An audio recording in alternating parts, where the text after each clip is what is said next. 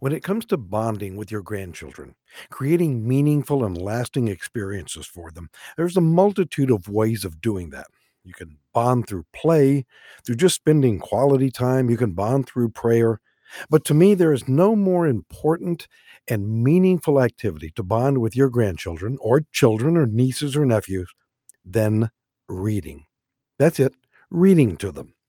So, in today's inaugural episode, we're going to talk about that. Why is reading so fundamental in the development of your grandchildren and that quality time that you're going to spend with them?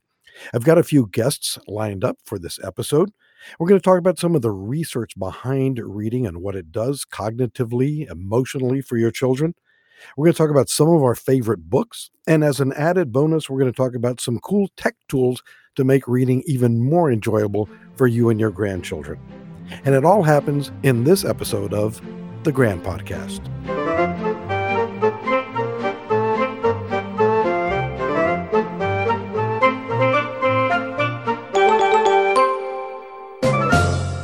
Now, while I am a former classroom teacher and I love reading to my grandchildren and loved reading to my children when they were younger, I am by no means an expert in this field. So I wanted to bring someone on for episode 1 as my guest, and I could think of no one better than the lady I've got with me today. I consider her a friend. She is a colleague. We have worked in the same school district for many, many years. She is a grandmother to 3 beautiful grandchildren. She is a former middle school and high school English language arts teacher, and she is a current school librarian. Please welcome to the Grand Podcast, Mrs. Katie McNutt.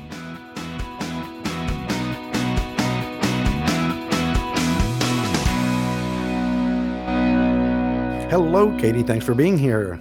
Thanks for having me. I really do appreciate the opportunity. I did say that you are the grandmother to 3 beautiful grandchildren. I want to give them a shout out here. Oh, yes. I absolutely want to give a shout out to my Emma, to my Lottie, and of course, my youngest, Millie. And Millie is fairly new. She is just over 8 months old. So my grandgirls are 4, 1.5, and 8 months. The perfect time for Gigi to have lots of fun and get them in as much trouble as possible. We're going to bring that up in a future episode. It's all in a name.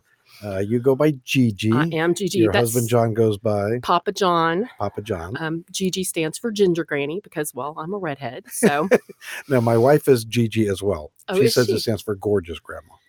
I like that too. Gorgeous Ginger Grandma. I didn't get a choice. My children informed me. So now I also hear no matter what you call yourself, it all depends what comes out of their mouth when they start speaking. Absolutely. There is no wrong when it comes to our grandchildren. It's a great concept. And I know you're already starting to learn that now. You're just getting to that point where they're starting to be a little more verbal. I'm like a little baby grandpa. But I'm getting there. I love every minute of it. So thanks for being here, Katie, our first episode of the Grand Podcast. Even though it's called the Grand Podcast, it's all about being a grandparent, being a parent. And we're talking today about reading. And listeners, I went to Katie last week and I said, I've got this idea for my first podcast. And I just saw her eyes light up because she had all these ideas and research and stuff behind reading and what it does. Let's start with the cognitive effects of reading to a child, whether you're grandpa, grandma, aunt, uncle. I know it does a lot to get them those little brain synapses firing and get it developing. And, for those that aren't familiar with that, those synapses are like little bridges that they're building in their brain from one piece to another. And as our kids learn language, they build those synaptic connections. And actually, as they continue to learn all throughout their lives, they're building synaptic connections, different bridges to get to different information within the brain. And we know that as young children, they are very rich. Those connections are it's like they're in hyperactive mode, constantly building them as much as possible. And so one of the really cool things, and it's one of the things I studied as a middle and high school teacher, is that there are actually studies out there now.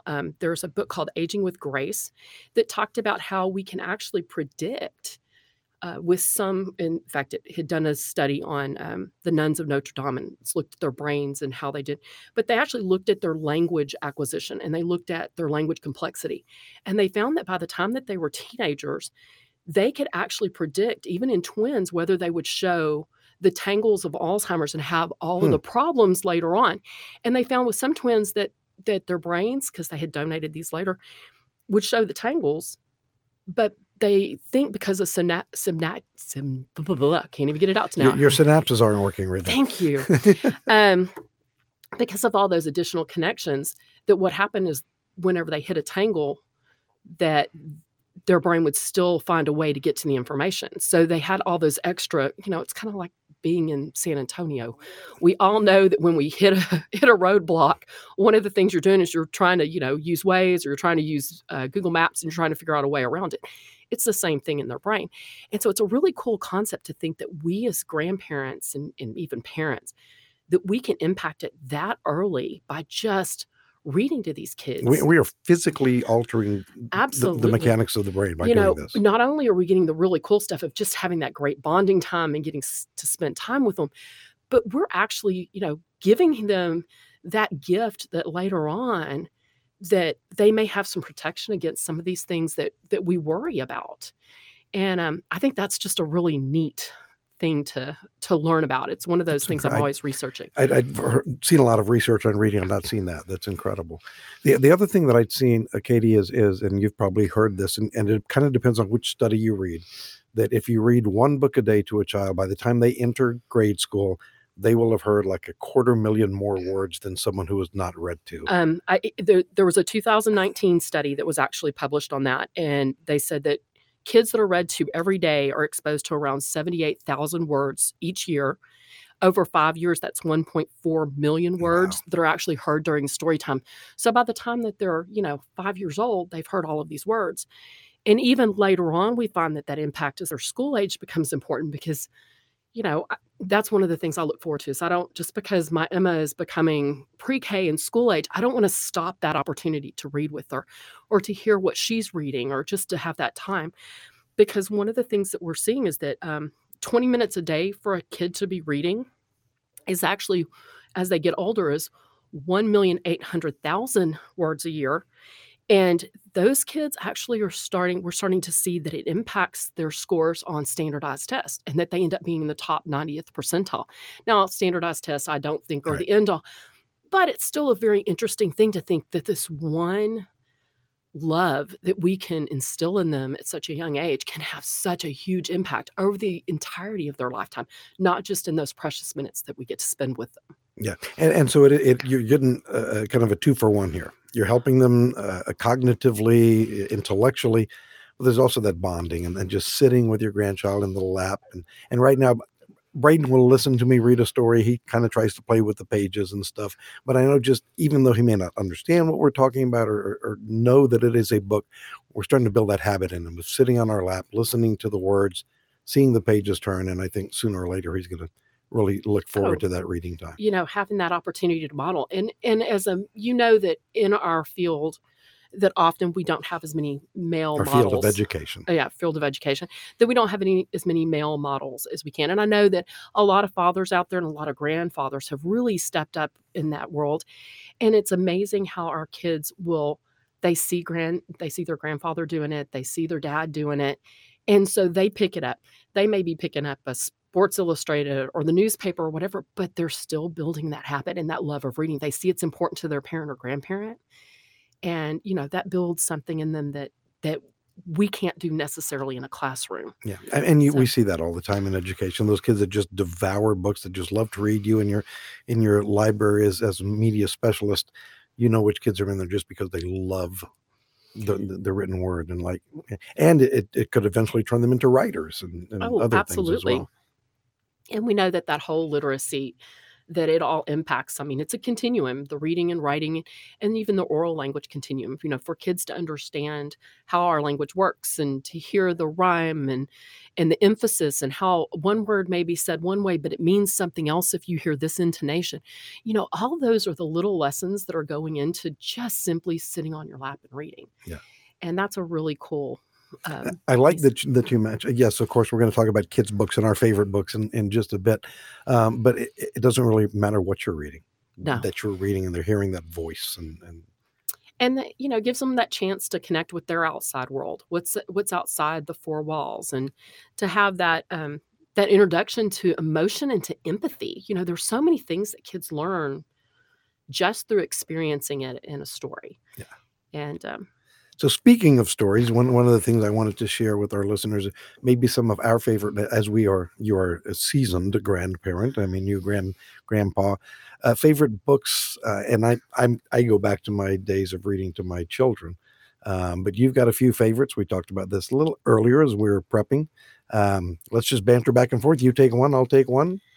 Well, I have to tell you, my one of my current favorites, and I have a couple. I have an old standby, and I'm going to start with it. My old standby is called the Baby Bible Storybook. It is a cardboard version of a storybook for children. And I love it because it's really meant for babies and toddlers to not only handle, but it's also made as one page little real quick interaction with their parent or with their grandparent. And even better, it has like every line has something for the kid to do. So, if you're talking about everything was dark, you have them close their eyes and have them and look at the dark. And then the next piece of it is, and then you're looking at the sun and the moon and the stars to open your eyes and see the light. So it has them being interactive with the like a text. book study for children. Absolutely. But Book I mean, study it's questions. such a cool thing because that's what we want kids to do. Because if they're interacting with that text, it means that they're understanding it and they're starting to see that it goes beyond just the page.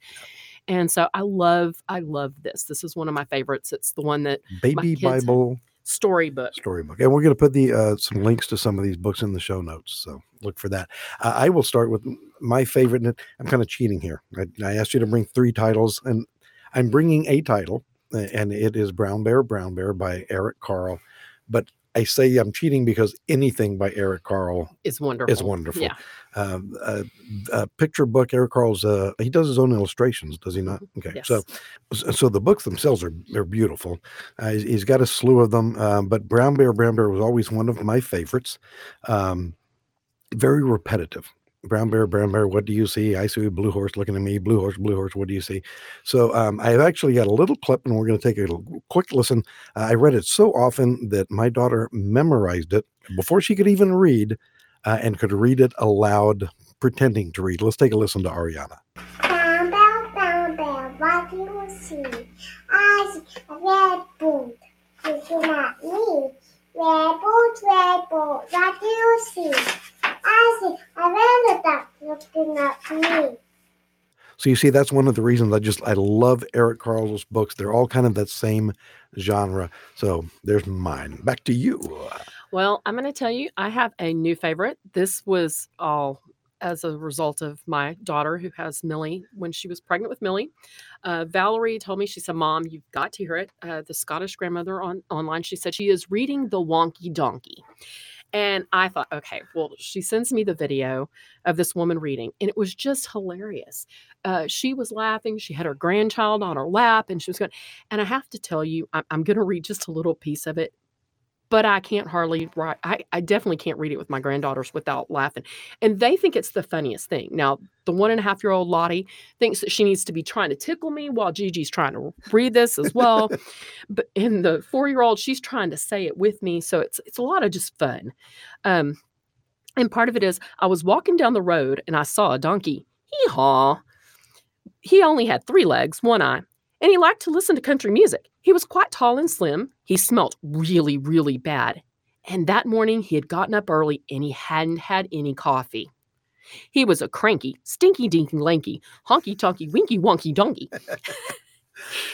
And it goes on from there, and it keeps just adding. And so it's very repetitive as well, but you're adding something every time, which is really good for that memory and all. And of course, just trying to keep all the winky, wonky, donkey. and I could tell you were holding back. I bet with the grandchildren, you really let go with that book. Yes, I might. We don't need that on video. And that reminds me of one of my other favorite books, and I haven't read this to my grandchildren. I actually read it at the elementary school. It's a book by B.J. Novak called The Book with No Pictures. B.J. Novak, the name may sound familiar. He's one of the actors in The Office. I forget the character he plays in The Office, but he's an actor. Came out with this book called The Book with No Pictures. And the premise is it truly has no pictures. It is not a picture book. It's just words. And as you're reading this to the children, and it works really good with kinder, first grade, that kind of audience, you tell them the book, you just read it word for word. But in the book, it says when a book has no pictures, you just read it word for word, and the person reading the book has to read every word in the book, no matter what. That's the rule. That's the way books work. And then you turn the page and it says, even if it makes you say silly things like wonk and hickety bickety bockety, and it's just all these nonsense words. And at first the children kind of look at you funny, and then they start laughing and laughing and laughing. And my favorite one is, my best friend in the world is a hippopotamus named Boo Boo Butt. You read that line out loud, the kids lose it. And so I can't help but laugh. I see kids at the elementary school now. They're like, come read the book again. Come read the book again. Oh, I can bet that's one that they want to hear over and over and over again. They do. What else you got? Well, my other one is because, well, my granddaughters know that Gigi has 3 goats, the Powder Puff Girls, as they're called. And so we love all books about goats. So one of the other favorites in our house is Goaty-Locks and the 3 Bears. And yes, it is happily has a goat on the front. And Goaty-Locks is doing all the things that, of course, the traditional Goldilocks would do. And the kids love it. It's real simplified. It's a lot of fun. But of course, like anything else, they like to help try to figure it out. So we always do the pieces when, and then with the contented sigh, Goaty-Locks fell asleep. And of course, my girls have to all snore at that moment because that makes it so much more fun. And so we like to do it very interactive. If the bed was too lumpy and they're, moving around and doing all the motions that go with it, because sometimes it's about as much the motions as it is, the extra piece. Or of course, later on, there's that wonderful thing like burping, which I'm sure their mother is loving me for talking about, because they eat it in the end. And there's a big burp. And of course, they all have to burp for absolutely, Gigi. They have to burp for Gigi. We do talk about how that's not appropriate at the table and that's going to get them in trouble with their mother. But for the story, it's okay. But what a great book that you have goats, and they love to hear the story about goats. Last book I will share is fairly new. I don't know when it came out. Dinosaurs Love Tacos. Have you seen that one? I have seen that one. I almost brought it. It is a great book. I just love reading it. I think it's the only book I've ever seen mentions tacos, crispy tacos, big tacos, little tacos. But little known fact, dinosaurs do not like salsa. Apparently, dinosaurs are very against spicy food. So it's just a fun read. It's silly and fun to read. Dinosaurs love tacos. And for those of you who do not realize that we are in San Antonio, tacos are life here. Absolutely. Yes, there is. Well, Katie, this has been an absolute pleasure. Thank you very much for having me. I enjoy getting to see your grandchildren and all the stories about them online. I post a few pictures every now and then. Just a few.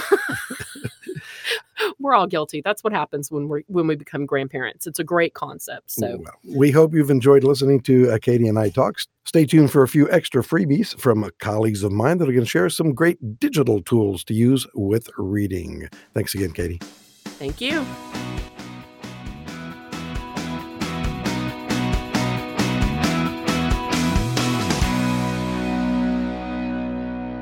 Well, I promised you a bonus, and this is your bonus. This is some tech tools that you can use as you are bonding with your children in reading. And I have 2 of my favorite technology people in the whole wide world with me today. Hey. We will start with Mr. Tobler. Hello. And you are? Wasey Tobler. I am I am the secondary digital learning coach here at Fort Sam Houston ISD. Awesome. And we also have with us? I'm Janine Freeman, and I am the elementary digital learning coach. And while we all wholeheartedly agree that reading directly to your child is the best way, or grandchildren or niece or nephew is the best way to bond with them, there are also some really cool tech tools that you can use to enhance the reading experience. Wasey, you've got one that's also one of my favorites. Why don't you tell our listeners about Novel Effect? Yeah, Novel Effect, EFFECT. Wow. That is an app that you can download that's got a bunch of preloaded sounds and sound effects that go along with some really popular children's books. One that we like to use a lot is Giraffes Can't Dance, which is actually one of my daughter's favorite books. And so while you are reading that book, and when you activate the app, it listens along with you, and then it plays the sound effects or music or any kind of atmospheric effect to go along with the reading, to just kind of give that reading more of a 3-dimensional feel to it. And so while it does kind of take away from the enjoyment if you're a sound effects person, if you're reading to them on your own, it is kind of cool to have that running in the background and get to see the reaction on their faces when they have that. Awesome. Novel Effects, iOS and Android, correct? Correct. Fantastic. Janine, you've got one that kind of takes the reader out of the picture, but I still think is an incredibly powerful tool and lots of fun to play with. Yeah, I agree. This one is called Vooks. It is VOOKS. And that V is for video. So these are video books that you can access through a website, or you can access through your cell phone on an Android or iOS device. And it plays, you select from a list of books. It plays a video. It animates the drawings that are actually on the pages, reads the story out loud, plays music along with it. And as it's reading the words, it highlights them or bolds them as it's going through so the kids can follow along. Really, really like this app. It does cost money, but if you are an educator, then you can search for teacher appreciation with Vooks, and you can sign up for a year's free subscription. Awesome. That is Vooks, VOOKS. We're going to have links in the show notes for both of these apps.